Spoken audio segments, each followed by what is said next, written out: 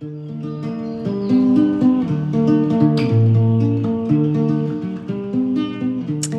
my name's Belinda Baggs, co-founder of Surfers for Climate, a sea roots movement dedicated to positive climate action. Thanks for tuning in to another episode of Carpark Convos, because change starts with a conversation. This chat was recorded on the lands of the Wadawurrung people.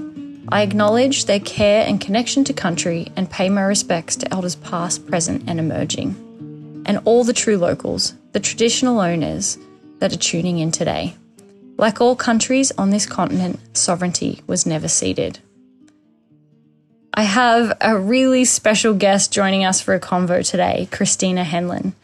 Tina, as her mates call her, is the CEO at Sun.Marine. She describes herself as a crazy Hawaiian making fish flags and having an amazing time doing it. She's got roots firmly planted on the Big Island and a rich cultural family history. We just love Tina and hope you do too.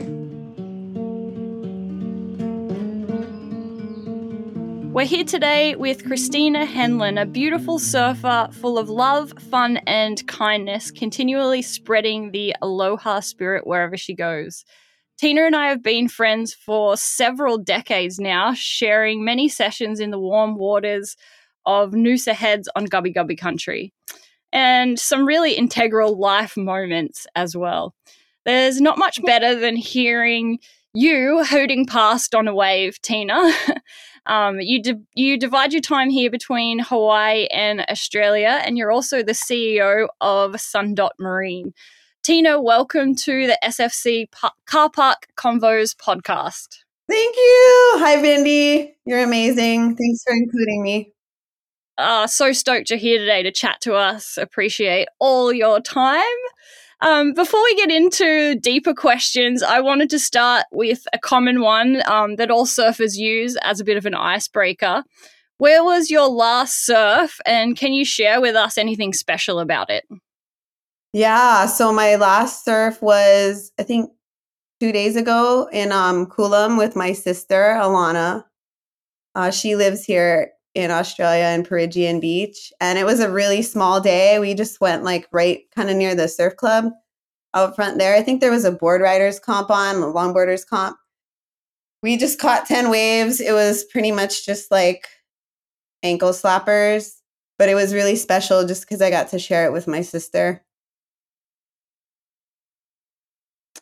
Beautiful. And was the water warm? Oh, so warm. Bikini. Still warm up here in Noosa. I think I can only surf in tropical places now. I'm not a very good cold water surfer. Well, between Hawaii and Australia, you don't need to worry about the cold water. No, I mean, Australia winter up here in Noosa, where I spent most of my time, and Sunshine Coast and on the Goldie. Yeah, it was just like a spring suit in winter. So super minor. Blessed to be in warm places, two of the best places in the world. Living the dream. Totally. I know. I feel so grateful. You're so living the dream. I wanted to dive in a little bit more about you, primarily the meaning of your name, where did you grow up, and a bit about your family background. All right. So my name is Christina Kamaka o Kalani Henline. My middle name is Hawaiian for heavenly eyes. Kamaka meaning eyes and Kalani meaning the heavens. And when I was born, my mom tells me a story that I was born with my eyes like wide open, ready to see the world. And so that's how she came up with that middle name. I was born in Kailua on Oahu, the island where the famous Waikiki and North Shore is. But I actually grew up in Hilo on the Big Island, so the east side of Hawaii Island. But a lot of people get confused when you say Hawaii because it's like, yeah, what island? But it's actually Hawaii Island. So I grew up, I went to school there. And when I was 18, I moved to Australia after high school. So I lived in Noosa for about 8 years. The time I met you long ago, that was like 2002, almost 20 years ago. And so I spent a little bit of time living in Noosa and then moved down to Burleigh Heads and Palm Beach for about 4 years, and then moved back to Hawaii in 2015. I lived back on the Big Island in a town called Kauai, which is on the sort of north side of the Big Island near Kailua Kona, where the family business that I took over started. And 2 years ago, like a week before the whole COVID craziness, I moved to Oahu Island. So now I currently live there in a town called Pearl City. It's kind of in the middle of the island, so super central to everywhere. I love it.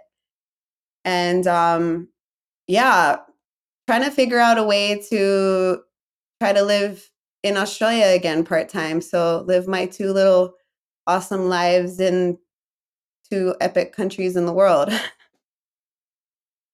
Incredible. Eyes wide open, and I feel like that's so fitting for exactly who you are now. Like, I just know every time I see you down on the beach or out in the water, like, you just have these beautiful eyes that are, yeah, just like taking in the whole world, but at the same time, so very wise So sweet. and full of fun.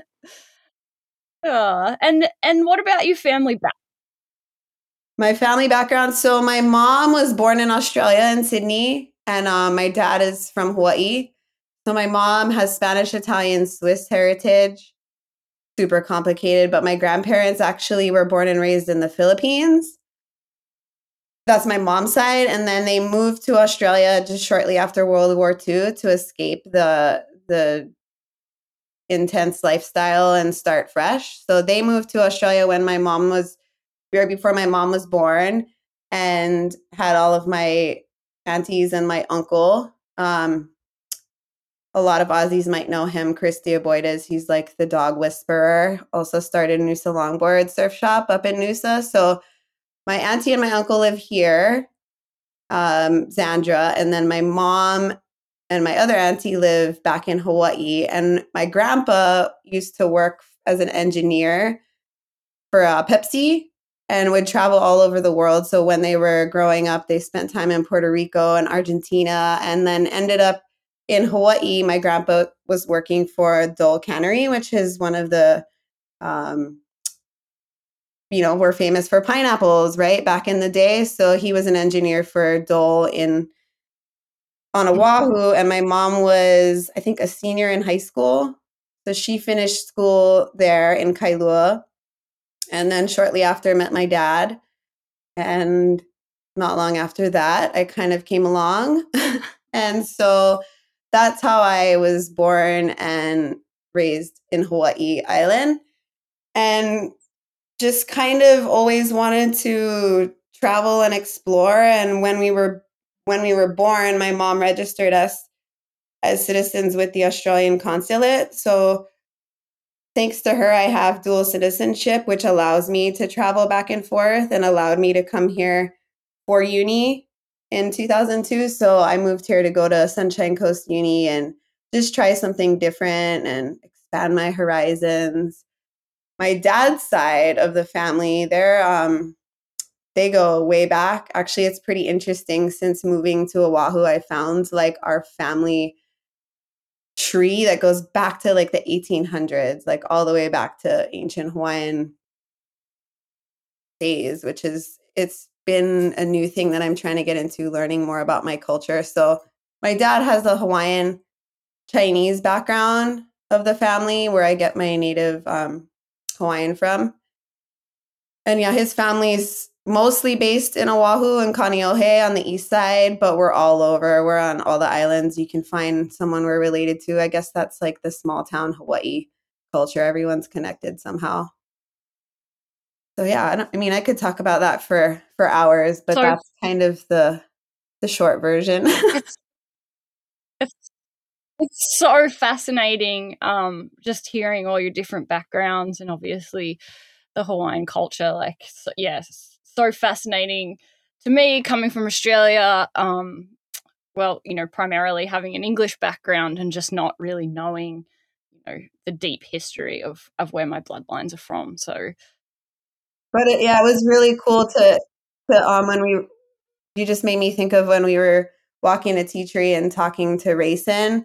Like that really just made me so happy how he was so interested in his culture and learning about his family, and then trying to find like every time you run into someone in Hawaii, you just try to find out like who you know and have in common. And I just remember talking about the Kobayashis, and there's like I'm pretty much 100% sure we know, I went to school with somebody that he's related to through his family bloodline, and I'm pretty sure like his uncle or somebody was like my high school sports director. So like that's super Hawaiian culture where everyone's somehow related somehow, not if by blood, but kind of like Hanai style where you just know each other so close through friends and family that you basically are family.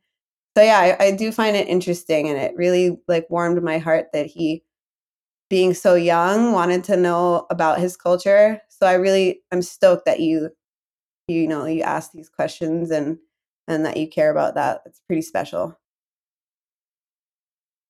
Absolutely, absolutely. And I guess, do you find that, because you do find that you're related to people by blood or by Hanai style, is that what you called it? Mhm. Yeah, like where someone's like adopted, or you spend so much time with them that they become like your family, or like yeah, it's kind of like a not legit blood, but may as well be blood because you're so close. Let love and care. Mhm. Yeah, let love and care for each other, just like family. Yeah, that's amazing. Do you think that sort of ignited the aloha spirit, or like, I guess to go more into that, like what does the aloha spirit mean to you?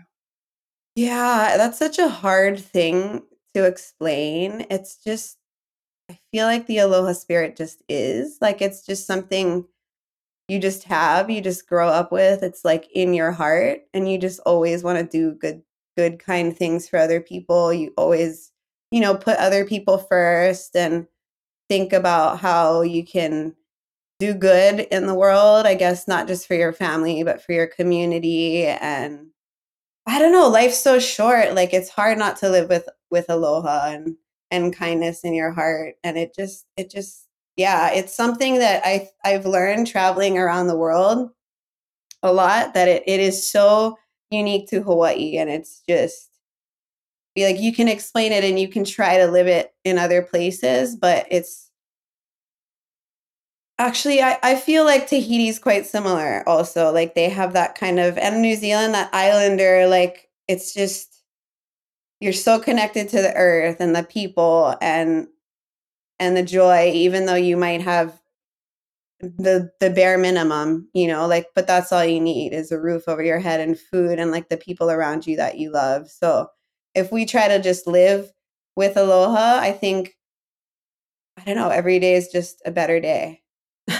Such a hard thing to explain. No, it makes sense, and like I could only imagine how different the world would be if everybody did live with aloha every day. Yeah, and It it, would it be a very it different would it would be place. a much more peaceful, beautiful place. But little steps, and I think with globalization and podcasts and talking about it more, and just trying to live as surfers, and as people that love the ocean, we do spread that, and then people who maybe are transitioning and migrating to the ocean and living near oceans, and realizing after the last few years that you know that this lifestyle does make people happier, then they can in turn take little steps to try to live with aloha, so we can all be happier all the time. I don't know.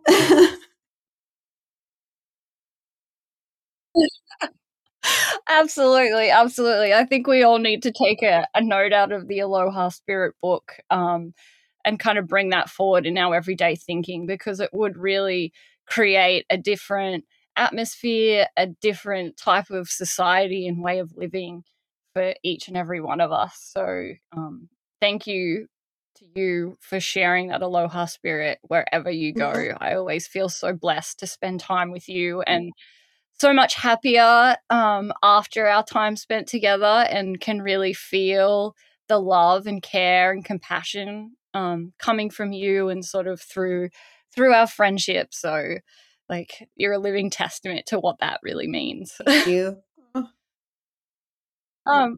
Talking about, surfing and kind of how, you feel that some surfers do sort of encapsulate that aloha spirit. We also always use the shaka sign wherever we go.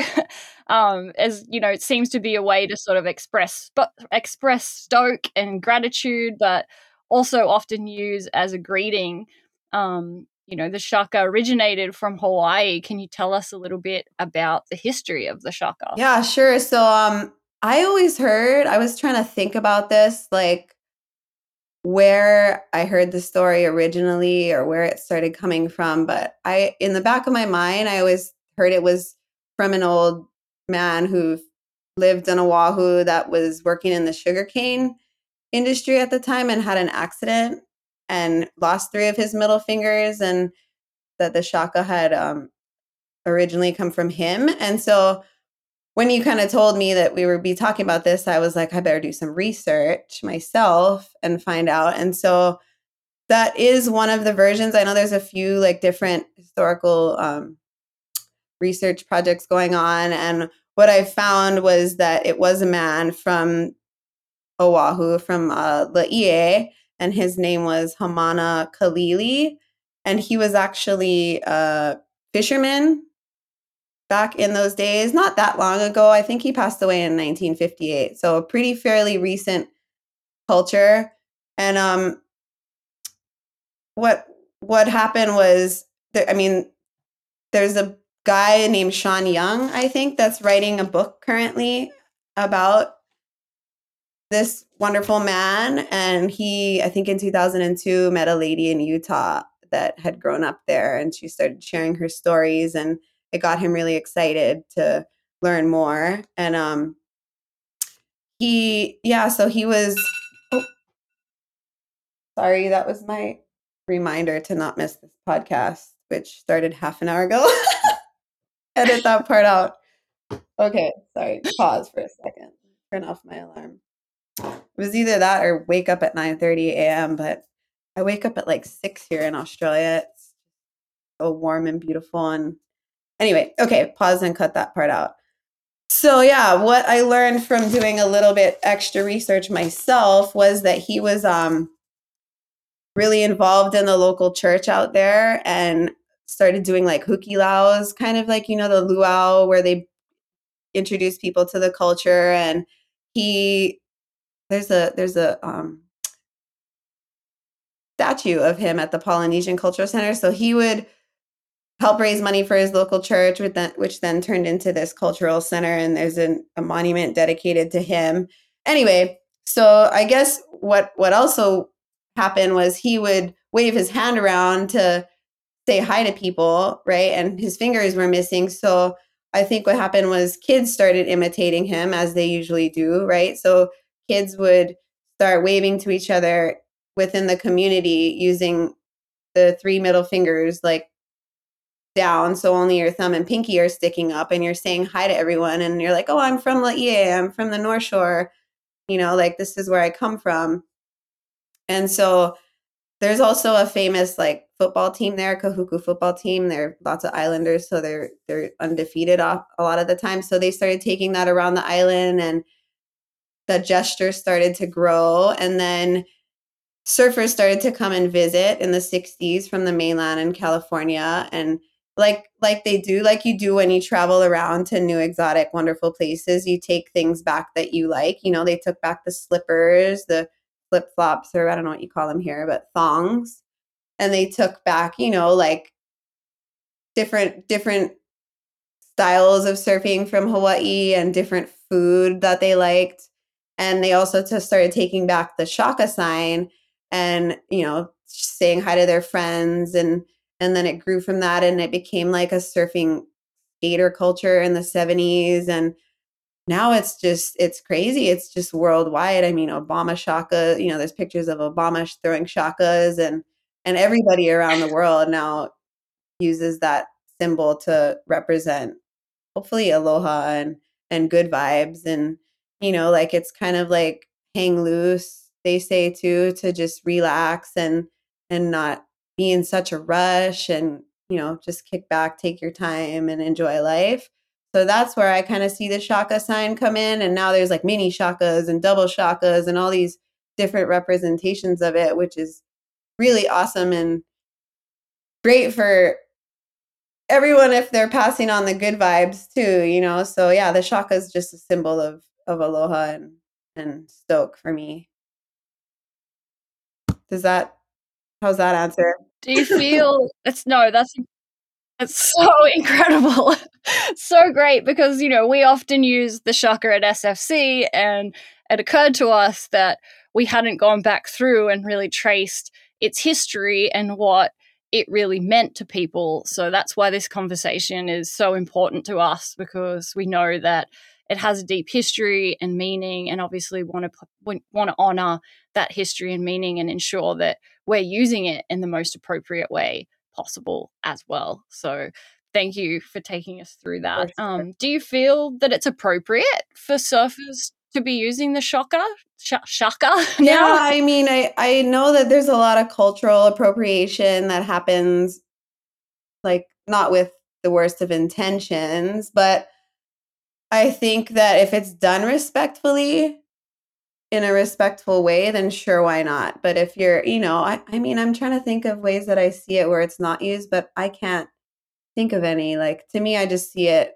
and it brings stoke. And when I see people doing it, it's usually in a stoked way also. So yeah, it is just sometimes radical that so many people do throw shakas. It's just kind of become part of our everyday life now. What do you think? Absolutely. What do you Absolutely. And we'll do our best to keep it stoked.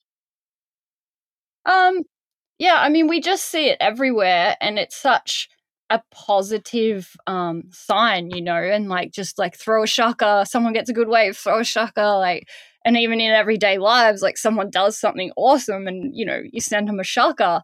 So like, I personally love it. I love using it, but like I also really respect the history and the meaning of it, and so it means a lot to be able to talk to you about the deeper meaning of it and make sure that we are using it Yeah, appropriately. I mean, I think with anything, there's going to be some form of silliness involved. And I'm sure back in the day, kids imitating the symbol that they saw Hamana doing, like, of course, kids are going to be a little silly and make a little bit of fun of him because it's unique and it's never, like, oh, he's missing his fingers, the poor guy, because kids are just innocent little kids making fun of things.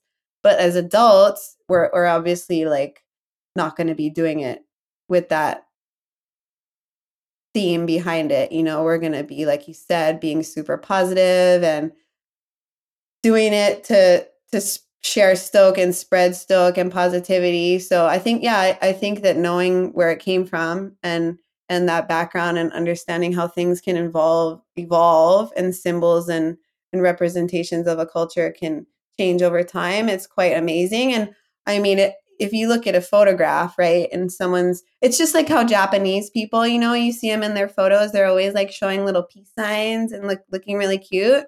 And it's like if you see a photo and someone's like throwing a shaka in it, it's just like, oh, it's not so much they're from Hawaii anymore, or they're from the North Shore, or they grew up in Laie. It's become this symbol of yeah, like Hawaii aloha spirit and happiness. So I think that the shaka representation is there's not a better thing. There's not a better thing, and I'm stoked that you guys are trying to learn the history also. And I'm really quite excited for this guy Sean Young's book. I think it's just in the early stages of drafting, but he's been putting hundreds of hours of research into learning the actual history of where it came from and talking to local people and going through the archives. And it'll be a really cool story once that does come out. Sounds incredible, and definitely something that if you are a surfer and you do throw a shaka, you should keep an eye out for the book and make sure that you read it in order to pay proper respects to the history of where it originated from. It's also really amazing to me how such one small gesture can kind of, for lack of a better word, go viral around the globe. And also like a good reminder in that sense too, that like all the little choices that we make and all the little things that we do actually do have an impact, and sometimes can spread much wider than our own homes or our own friends circles and things like that. So good to always keep it stoked and positive and just doing what's right. On that note, how do you feel about the current state of the ocean? Ooh. Yeah, that's not a very positive, happy feeling. Like I just instantly got a feeling of sadness and dread. There's so many issues and things that arise when I think about the state of the ocean, apart from it being in absolute need of our dire help right now more than ever, especially with the whole pandemic and the plexiglass and the mask creation. And just, we were just doing so well trying to get rid of the single use plastic and the plastic water bottles. And now there's just a whole new wave of plastic. And fishing, like just my family business being involved in the fishing industry, overfishing and nets, and just there's so many issues. I don't even know where to start. But before I become overwhelmed on that topic, just yeah, I'm really grateful for, companies like yours, like Surfers for Climate and Sustainable Coastlines Hawaii, just different organizations that are bringing to light the state of our oceans and how we can help them recover or do our part for the next generation. Um, yeah, I think just we need to be just aware of all of these different issues that are affecting our oceans, like especially as surfers who, we're using the ocean every day. We're not just surfing, we're swimming, we're boogie boarding, we're body surfing, we're canoe paddling, we're taking our kids there to dig sandcastles on the beach. Like, I can't imagine a life without the ocean. So if we don't, start protecting it more and taking smaller steps to create bigger change, then we might be in trouble or our kids might be in trouble really soon. Absolutely. And that's, part of the reason why we created Surfers for Climate, was so we could ensure that the next generation can continue riding waves in thriving oceans for, years and years to come, like forever. And obviously, it seems like a selfish act to want to protect the ocean just to be able to surf in it. And there's a much deeper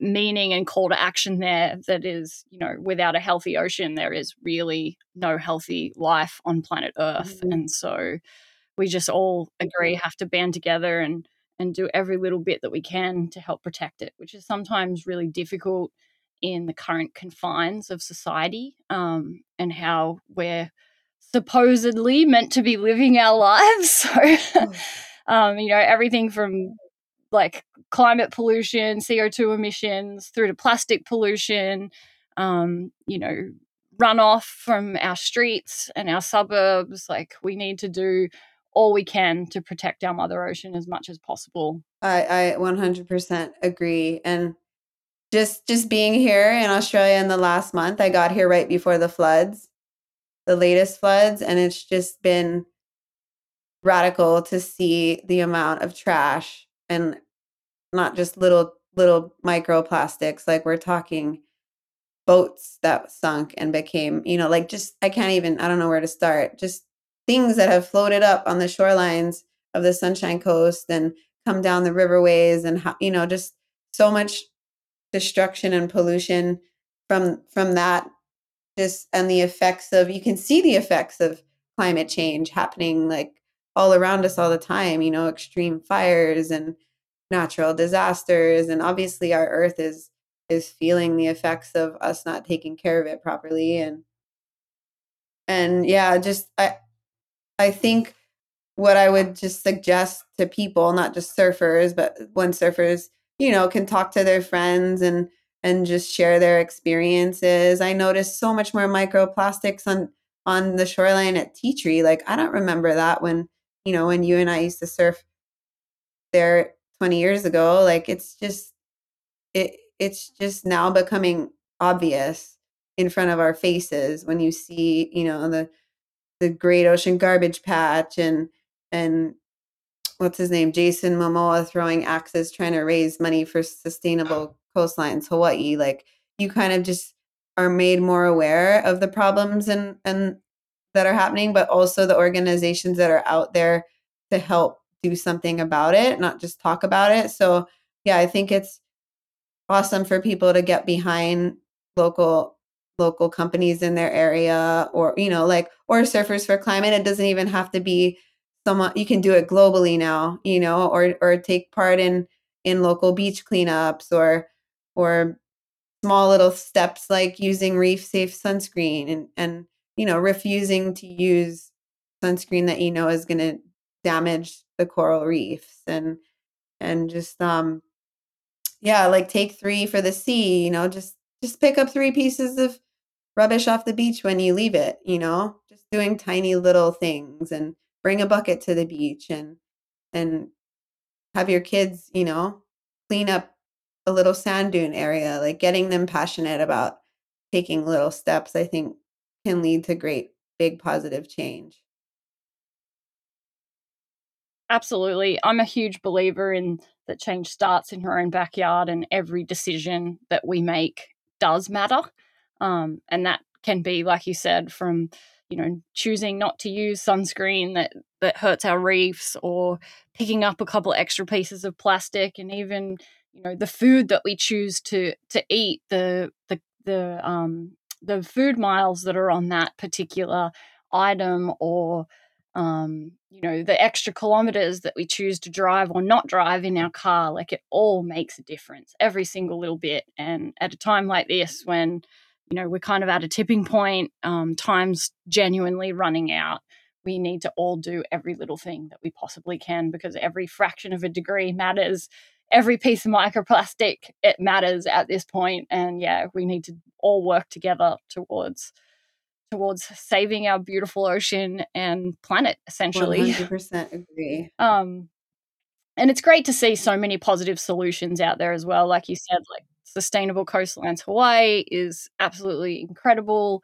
The work that Take 3 is doing here, and yeah, like lots of other great solutions-based initiatives and businesses like Sea Forest, and things like Yeah, that. So our ocean not only is, unfortunately copping the majority of the problems and hardship, but it's also a place of solution as well. totally. And I agree. And like organizations like Patagonia, that started so long ago with ethically running their business, that the right way, that so many other companies have tried to follow in their footsteps. And I think being part of the Burley Patagonia family back in, like, I don't know what year that was, but it's a few years back now. But yeah, they just kind of opened my eyes up too to like, Unfortunately, too long ago. I know, but just like using products that were ethically sourced and, like are going to last me forever. I just need my one puff jacket, and I can take that to Mauna Kea, to the snow, and use it, on a cold night at the beach, but I don't have to go buy generic hoodies that aren't going to last, stand the test of time or be repaired if they're broken. Like, making conscious choices in your daily life of what you wear, like you said, what you eat, like planting gardens. Like, I remember COVID crisis, you couldn't even buy seeds at the, at all the local hardware stores. Like, seeds were gone. Like, why did people just panic and then decide to start gardens? And then, I mean, that's a great thing that everyone was exposed to that, but that's something we should be doing anyway. Make time to grow your own food, and just we're so disconnected and so busy, and used to getting things so instantly, that we're often disconnected from our roots and our culture, and yeah, like taking little steps, like conscious choices, ride your bike, or carpool instead, or share your overabundance of avocados with your neighbor and trade them for some mangoes. Like we definitely need more of that happening too. And it is great to talk about it and and share our knowledge, because knowledge is power too. And I'm, like I said, I'm so grateful for your what you're doing. And you've always been one of the leaders in change in our local, not just Australia, because you're everyone loves you all over the world too, not just for your epic surfing skills, but just for the positivity that you bring in caring for our world and our ocean. So thanks for all that you do, Cindy. I wish we were neighbors. I wish we lived together and Thank could you. have arts and crafts nights again, maybe one day.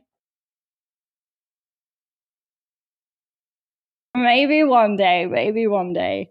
I think it kind of, drawing this whole conversation to a bit of a close, I feel like that connectedness that you mentioned, like through community, and just the whole fact that people should be kind and nice and love one another, from like sort of encompassing that aloha spirit that we spoke about earlier. All the way through to just connecting with your community and getting to know your neighbors and being kind to the people that we're surfing with. Like, Yeah, we're so that's the lucky way we forward. surf. We're in the top 1% of the world, like with the sport that we get to do. Like we're in the ocean catching waves. Like there really is nothing better than that. And yeah, when you surf, like surf with stoke and gratitude and happiness, and don't get frustrated, don't get mad. You're not out there to just be aggro and shred a wave. You're there to like have a good time and connect to nature and be grateful. Thanks, Tina. I couldn't have thought of a better way to sort of end this podcast. Is there anything else you wanted to add on that note? I can't wait to surf with you again and race in. And I can't wait for you to come to Hawaii and surf Waikiki and shaka at the Duke statue like he wanted to do. That's the first thing he told me he wanted to do. And I think that's pretty special to hear, like a young kid like having that as their dream, It's pretty cool. I don't know, I'm just stoked. I'm so stoked to be part of a Thank you surfing for being community an that's inspiration global, to and us. I'm just thankful for this epic life that we all get to live. Thanks, Bindi. And yeah, I don't know, let's go surfing. Go surfing! Yay!